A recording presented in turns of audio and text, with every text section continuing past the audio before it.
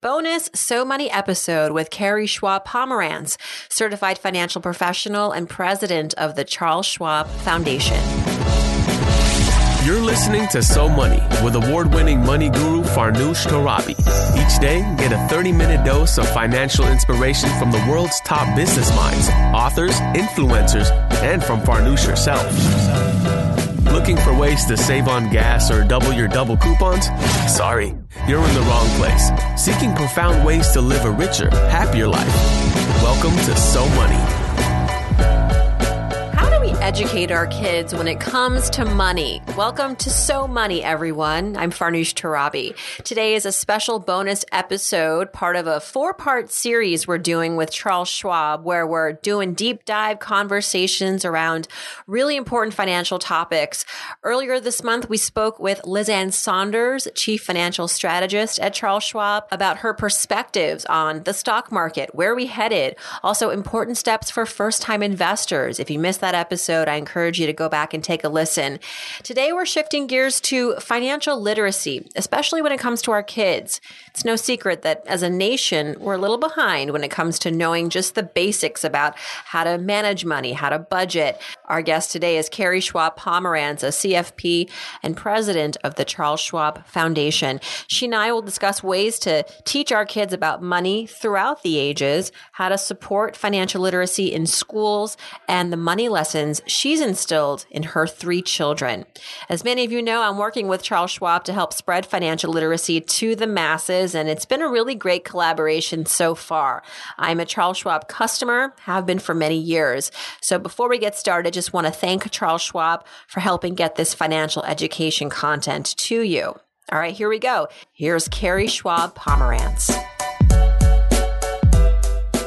Carrie Schwab Pomerantz, welcome to So Money. It's really an honor to connect with you after so many years of following your work and being a Schwab customer. Welcome. Thank you, Farnoosh. And of course, we follow you too, and love the fact that you're out there, imparting great knowledge to, in particular, young women. Well, thank you so much. So, Carrie, you come from a very famous family, an important business, which is obviously Charles Schwab. And there you are a CFP and president of the Charles Schwab Foundation. I want to talk a lot about your initiatives and advice that you have for families as they pass on good financial lessons and advice to their kids. That's a huge question that comes up a lot on this show. But I'd love to go back to you as a child growing up in the Schwab family. That was quite, a purview, a perspective, an experience. And did you always think that you would enter the family business? I mean, did you feel like you even had a choice? So, Farnoosh, a lot of people, just assume that I grew up with this very successful man. But in fact, my dad was a struggling businessman for most of my childhood, and he didn't really become the Charles Schwab that people know until well into my 20s. And but I do remember Schwab was just a startup, and I was 16 years old, just old enough, right, to legally work. Of course, I had worked a lot of other odd jobs before, but he asked me to come work for the summer, and I was basically a file clerk. I got people coffee and filed papers and answered phones. And I remember the company being only maybe 2 rooms. One room was, a big open room with different, sort of old desks floating around where my dad and his president and so forth team would sit. And then next door was a conference room, not too big, with a big oval table. And there was financial consultants, or brokers, we called them, around the table with black rotary phones. And then Henrietta with the bouffant in the corner, switching in, she was a switchboard operator, switching in the phone calls. So, but anyway, so a long, long time ago. And it was, later after college that I came back to Schwab, and it was just as Bank of America was buying it and fueling capital into it, and Schwab had its first internship for recent college graduates. And there was about, I think, 15 of us. And most of the young interns went on to jobs in headquarters.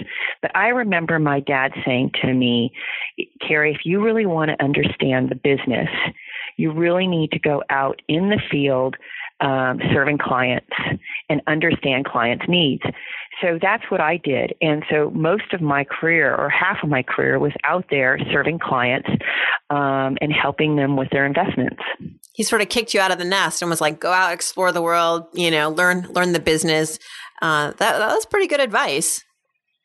Yeah, I mean, and I feel really good about that, because not everybody does understand the clients, and that's really, kind of what we're all about. And my dad, starting out with stuffing advertising, what we called leads and marketing material. He started from the ground level too.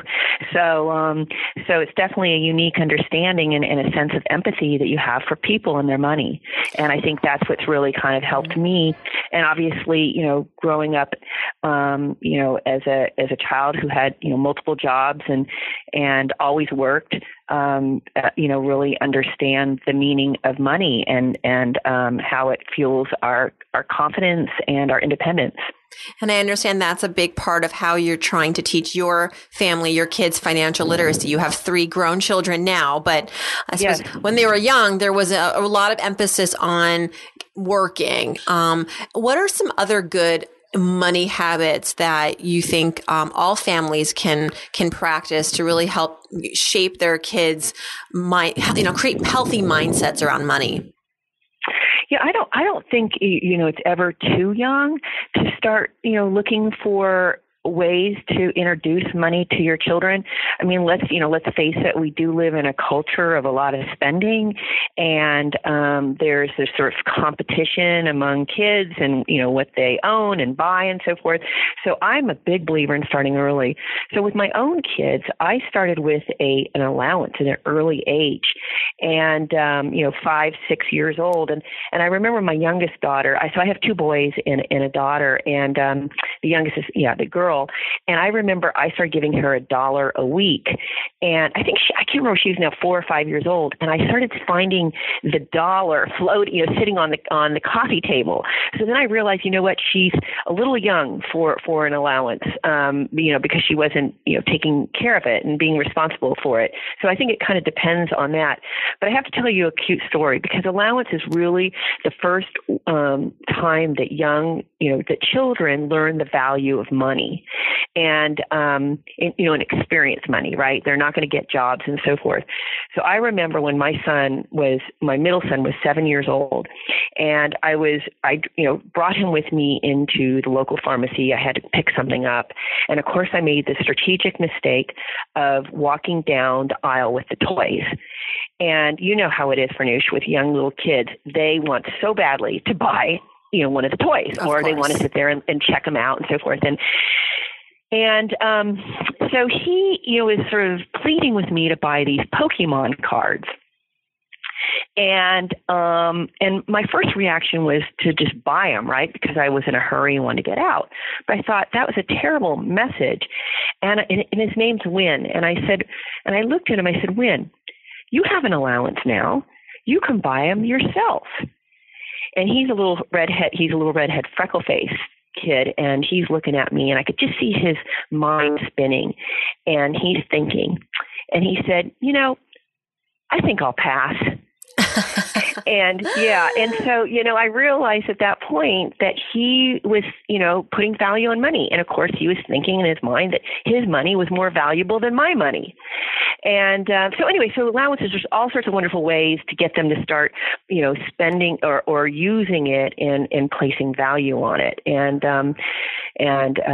So it's a great experience. And that's kind of how I started. And then, of course, as the children get older, you start thinking about other concepts of budgeting and saving and introducing them to banking and investing and credit cards and so forth.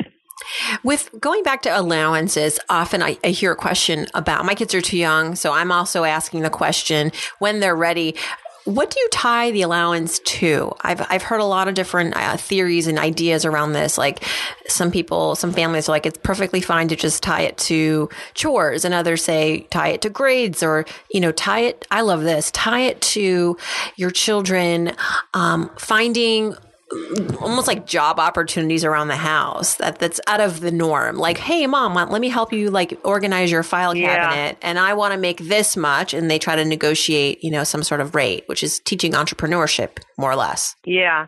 It's funny. I remember a friend of mine saying to me, parenting is nothing but cutting deals. And I thought that was hilarious. I personally feel that an allowance should not necessarily be tied to chores. And when I mean chores that your children should be doing anyway, whether it's making their bed, helping with the dishes, keeping their room clean. The basics, I think that's just a, responsibility that we all have to the family, as sort of a team effort. But I think it's a great when your children come to you and say, hey, can I wash your car, and make some extra money. I think that's wonderful as well. But I do think the chores thing, or even grades, I don't think there's anything wrong with grades, but I wouldn't make that the only thing, again, and I think it's nice to maybe create rewards and so forth. But the chores, I just feel like as a family, that's just, that's teaching them responsibility and respect. Right. And being a committed member of the family. Exactly. Let's talk a little bit about financial literacy in this country, or the lack of financial literacy. It's no secret that we could do better as a whole. I think it's really hard to teach, frankly. I mean, it's sometimes these money concepts are a little too abstract. And then you've got teachers at school, for example, that are like, I'm not equipped to really teach this. And so what do you see though? Because you're really on the front lines. What are the challenges that prohibit us from really getting our country more knowledgeable? Yeah. Well, there's so many factors going on here. And, as you mentioned, my life's work has always been about financial literacy and giving people the skills, the knowledge, the confidence to basically manage their money and, have the life that they want to have. And I feel that financial literacy, basic money management concepts from living within your means, budgeting, saving, investing for the future, and knowing when something is too good to be true are just something that we all need to understand, no matter, our backgrounds and so forth. And as you mentioned, what I've learned through my work, in many years, is that the lack of financial literacy in this country cuts across Americans from all walks of life. It is blind to socioeconomic status, to age, to gender, and it's unfortunate. And I do believe, lots of reasons. We just saw an article about that bankruptcy among people 65 and older is 3 times what it used to be.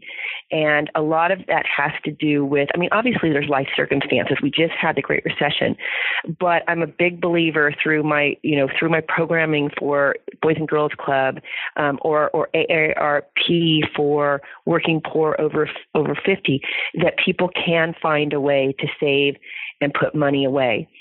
But what's happening, what has happened is that we, in the old days, companies provided pensions for us.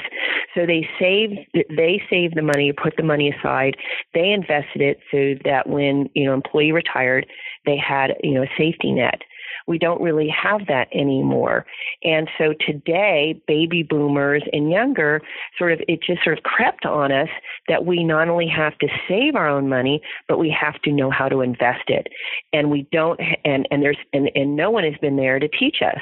You alluded to the fact that schools don't talk about money, families don't talk about money, and historically neither does the workplace.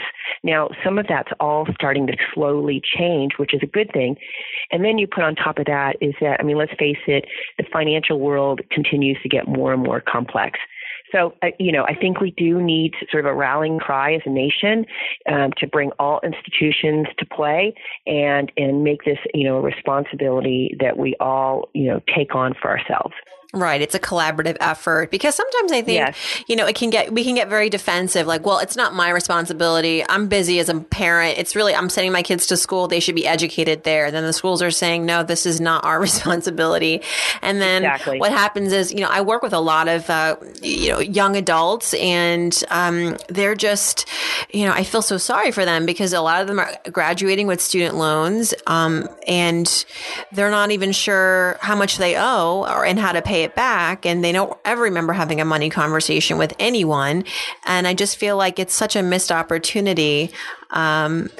What's some good news on that front though? Like what's some positive momentum that might be building in the financial literacy world that you feel like in 10, 15 years, we could be in a better place? Are we moving towards a better place? I think so. It's incremental. I was telling someone the other day, it's like my tennis game. You take some lessons, and it's your backhand just incrementally improves. Right? It's not going to just all of a sudden be a star-studded backhand. And I do see some improvement. Since I've been working on this, I'll just share a few things. Now there's 17 states that require personal finance embedded in current, into other, classes, such like economics and math. There's now 7 states that mandated it as a standalone. Just recently in a study we just conducted, families are now more openly talking about money. By the way, more than sex and drugs. That was not the case when I was working on it, been working on this. That's recent news, which is good news. We've got to start talking more about it. And then the other, place that I really start to see improvement is that a lot of workplaces, employers are realizing that their employees are retiring without this, without any safety net. So they feel this sense of responsibility.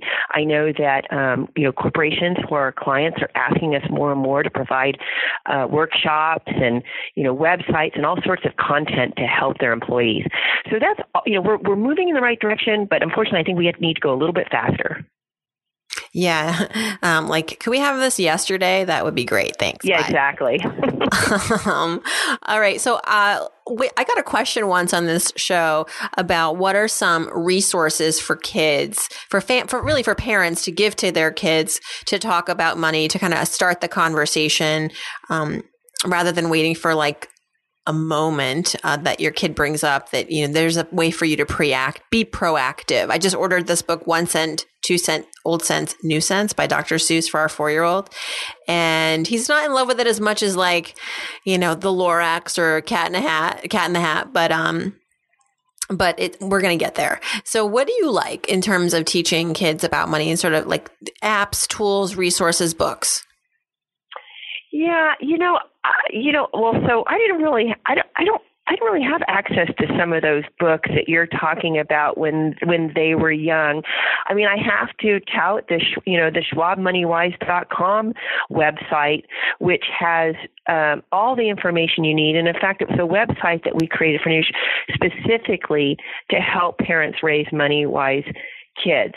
And we realized that there were so many people, not just parents wanting to teach their kids, but so many people who needed this resource. So we expanded it for everybody.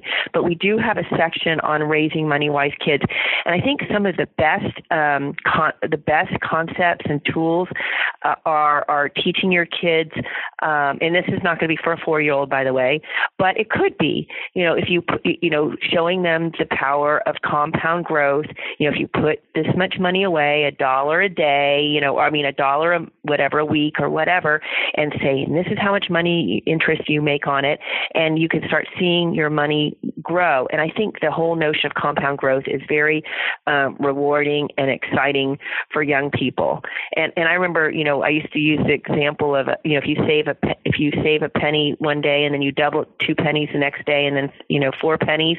I can't remember. It was like within a month's time, it turns into $10 million. Whoa. So something like I can't remember. It's been a while since I used that example, but we'll have to get out the calculator. But anyway, so Schwab Money Wise has great tools like savings calculator, debt calculator. Here's another one, spending tracker. So just, getting young people aware, I think, and also obviously being good role models as parents is really important. Let's take our listeners through the ages. As someone who might be a parent wondering, okay, I have a 4-year-old. Now someday she's going to be 12, then she's going to be 18. So maybe some advice for the different age groups. We just talked a little bit about little kids, some of the books you can give them or read to them.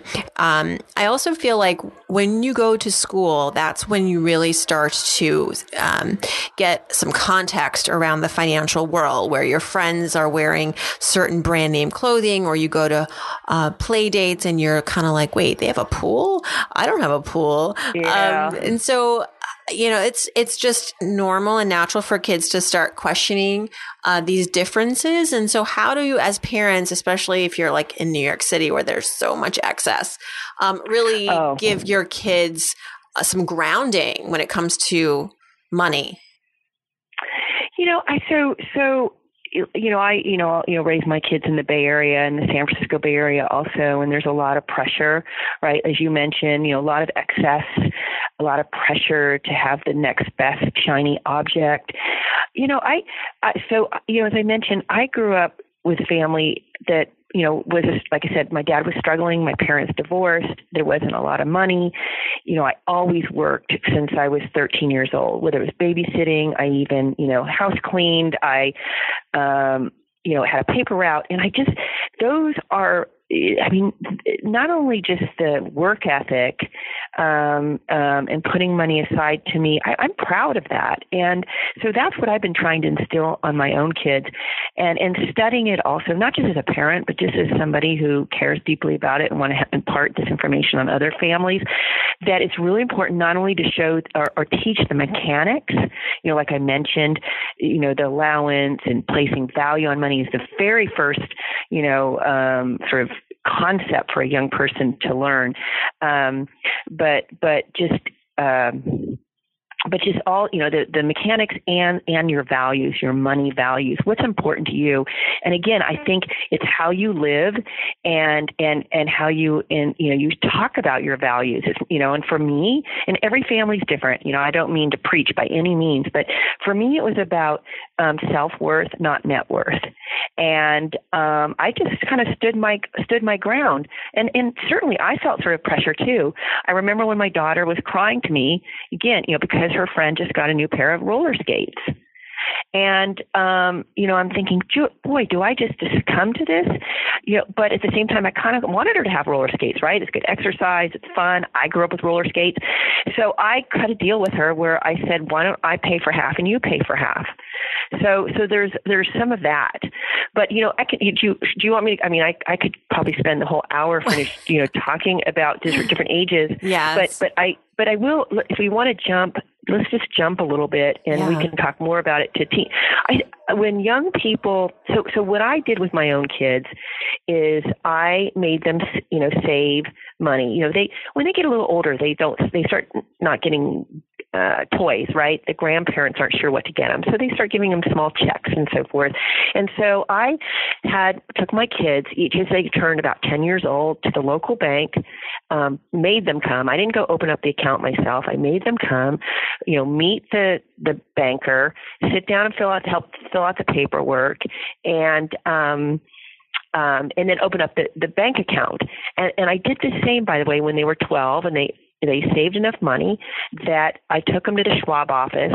Again, have them meet with the financial consultant, fill out the paperwork, and learn about some of the basics of investing and actually, starting to invest. And I think it's one particular hurdle for people. It feels very intimidating, the financial world, especially investing. And so if we could just expose young people that as soon as possible, they will feel far more comfortable as they, grow up and, become adults and so forth to ask for help, work with a financial institution and actually invest for their future. So exposure is another big opportunity. Well, speaking of exposure, sometimes parents worry about too much exposure, especially when their 12-year-old is like, how much money do you make, Mom? Are we rich? And so when you get those unexpected or uncomfortable questions from your kids, what should a parent's reaction be? So I don't remember my kids actually ever asking me how much money I made, but I do remember when my son said, Mom, I can't remember one of our neighbors, the Smiths, they're really rich, and I said, yeah, they probably are, and just kind of let it go. I don't think it's, I think it's great to talk about money for sure and talk about it in general terms. We are comfortable, but we have to save. We're comfortable, but we have to, make choices. And I think those are, whether you can, whether that's true or not, I think they're just good messages personally. And, some people might say I'm lying to my children, but I, you just never know where life is going to bring you. So I think it's later in life, maybe when children are in their 30s and you want to start thinking about passing on wealth or telling them what you have, so they can prepare, for adulthood when they're responsible and mature and they can handle it, I'm not one for telling your kids how much you earn, but passing on your values and the money, the nuts and bolts. Yes. And maybe saying like, what makes you curious? I have learned, I did a story about this for Money Magazine a while ago. And one of the things that I learned that I included in the story was that, you get these uncomfortable questions rather than thinking, oh gosh, I have to come up with some kind of answer and fast. Yeah. Answer the question with a question. There you go. So what makes you curious? Like actually get from them what prompted the question, because they may be actually asking something else. Maybe they're just like concerned that the family has quote unquote enough money, right? There you go. And so you kind of get to the source of it, and then you can feel better about having that conversation. Yes. And, I tell you, so we just conducted a survey of young people, 16 to 25. These were young people, these are people on the cusp of independence. And I know you're talking about somebody that's younger, but for those of us who, have a little bit older children, these young people, so like a 16-year-old today was 6 years old during the Great Recession. And 80% of these young adults said that they watched their parents or witnessed their parents endure financial struggles. So 80%, that's almost all young people. And we don't really think about that, right? And so I think your idea of a question with a question is really spot on and smart because they probably were really concerned and scared. Right. Maybe they heard something at school, or, they heard someone's parent lost a job and they just want to know, like, we're going to be okay. Yes, or had to move. Yeah, for sure. So when I was a teenager, I had a couple of jobs, and I remember my father, as soon as I got my first paycheck, he was like, "We're opening up a Roth IRA." And I was like, "What is that? Yep.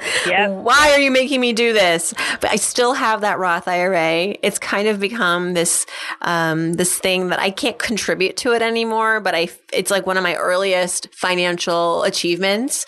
And I'm so glad. I mean, it's a few $1,000s, and who knew that at like 16, I could even save that much money in my teens. Yeah. Is that still, that was years ago. Do you think that's still something that parents should insist upon? Absolutely. A couple things with my teens, a couple things about money. So, 16 years old, or, their first real job where they get a W-2. All three of my children, again, part of the experience is then going back and opening up their Roth IRA, which is a custodian account. A parent has to be a custodian because they're under 18 years old. And again, it's a wonderful opportunity to start talking about retirement. And it sounds so boring, so far away, but if we could make it, again, just sort of a habit, right? Habitual, something we don't even think about, saving for our future, our old age right away, then it's not so cumbersome, going, as you become into adulthood. So it's a wonderful opportunity to start teaching your children to put money away and to invest. And I just, I hope your dad also, taught you about investing. And investing doesn't have to be about, it should not be about the hot stock. I have young people, and I have my own kids go into broad-based ETFs. Exchange traded funds that represent the broad market. And I have to tell you a little story about my dad. When I just got out of college, I had my first job, and the IRA, I saved in my IRA. It was my first time of putting money away, and I called my dad and I asked him, how should I invest it? And of course, I thought he would give me the hot tip of the day. That's what I was hoping for. And he said, Carrie, just invest it. Pick a couple of mutual funds, equity funds. Just pick a few. He wasn't even giving me really any guidance, and you'll be fine. And so I was a little irritated by it, but I did it. And I realized, today being in the, business as long as I've been, and, that the power of investing and the power of investing over the long term and participating in the markets, that's what he was trying to get me exposed to. And he was spot on. So it's about participating in the market, I think, for young people and for all of us. Right. Just get in early. That's one thing that no one's ever like in their 60s and they're like, I wish I started investing later in my life. No. No. Carrie, thank you so much for coming on So Money and for giving us all these great stories, personal stories. I really love that you kind of like took from your own life to talk about lessons learned and how families can just, make the most of these financial complexities that may come up with their kids. But it's, I think we make it harder than it is. Like, it's really not that hard. Just like you said, talk about your values, emphasize, what your goals are as a family, incorporate some resources here and there, and just keep that dialogue going. I know that Schwab has also some great resources for parents and guardians and young people who want to make financial decisions, smart financial decisions. Mind sharing that with us? Yeah. Well, so, I was going to share with you, we talked about schools and, teaching our kids. What I wanted to share with your listeners is that we are a national partner with DonorsChoose.org, which is a crowdsourcing nonprofit to help teachers pay for supplies, for field trips, extra tools and kits. And we are paying for for half of any financial literacy project that a teacher asks for. So, and we're also matching the cost of professional development for teachers. So we are trying to do our part in terms of helping the school systems teach our children. So I just want to let everybody know that this is an opportunity for your children's schools and teachers to participate in and have access to some funding for financial literacy. I love Donors Choose. It's so great. And you can go on and find so many great different campaigns, mini campaigns, big scale campaigns that teachers are trying to implement. I think that, as you said earlier, it's even though sometimes teachers feel like they don't have the resources or the equipment or even the knowledge to educate, like, let's make it a collective affair. Like, let's support them and then we can all take the credit in some ways. Yes, exactly. So this is professional development for the teachers.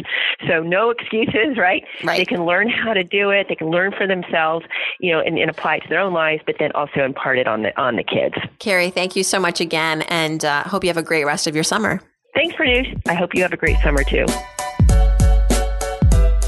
For more, check out Schwab MoneyWise, which is a comprehensive and unbiased source of financial education, guidance, and interactive tools. You can go to schwabmoneywise.com. If you missed any of this, don't worry. Just head over to SoMoneyPodcast.com where you can download the transcript, the audio. You can also leave me a question for the Friday episodes of So Money.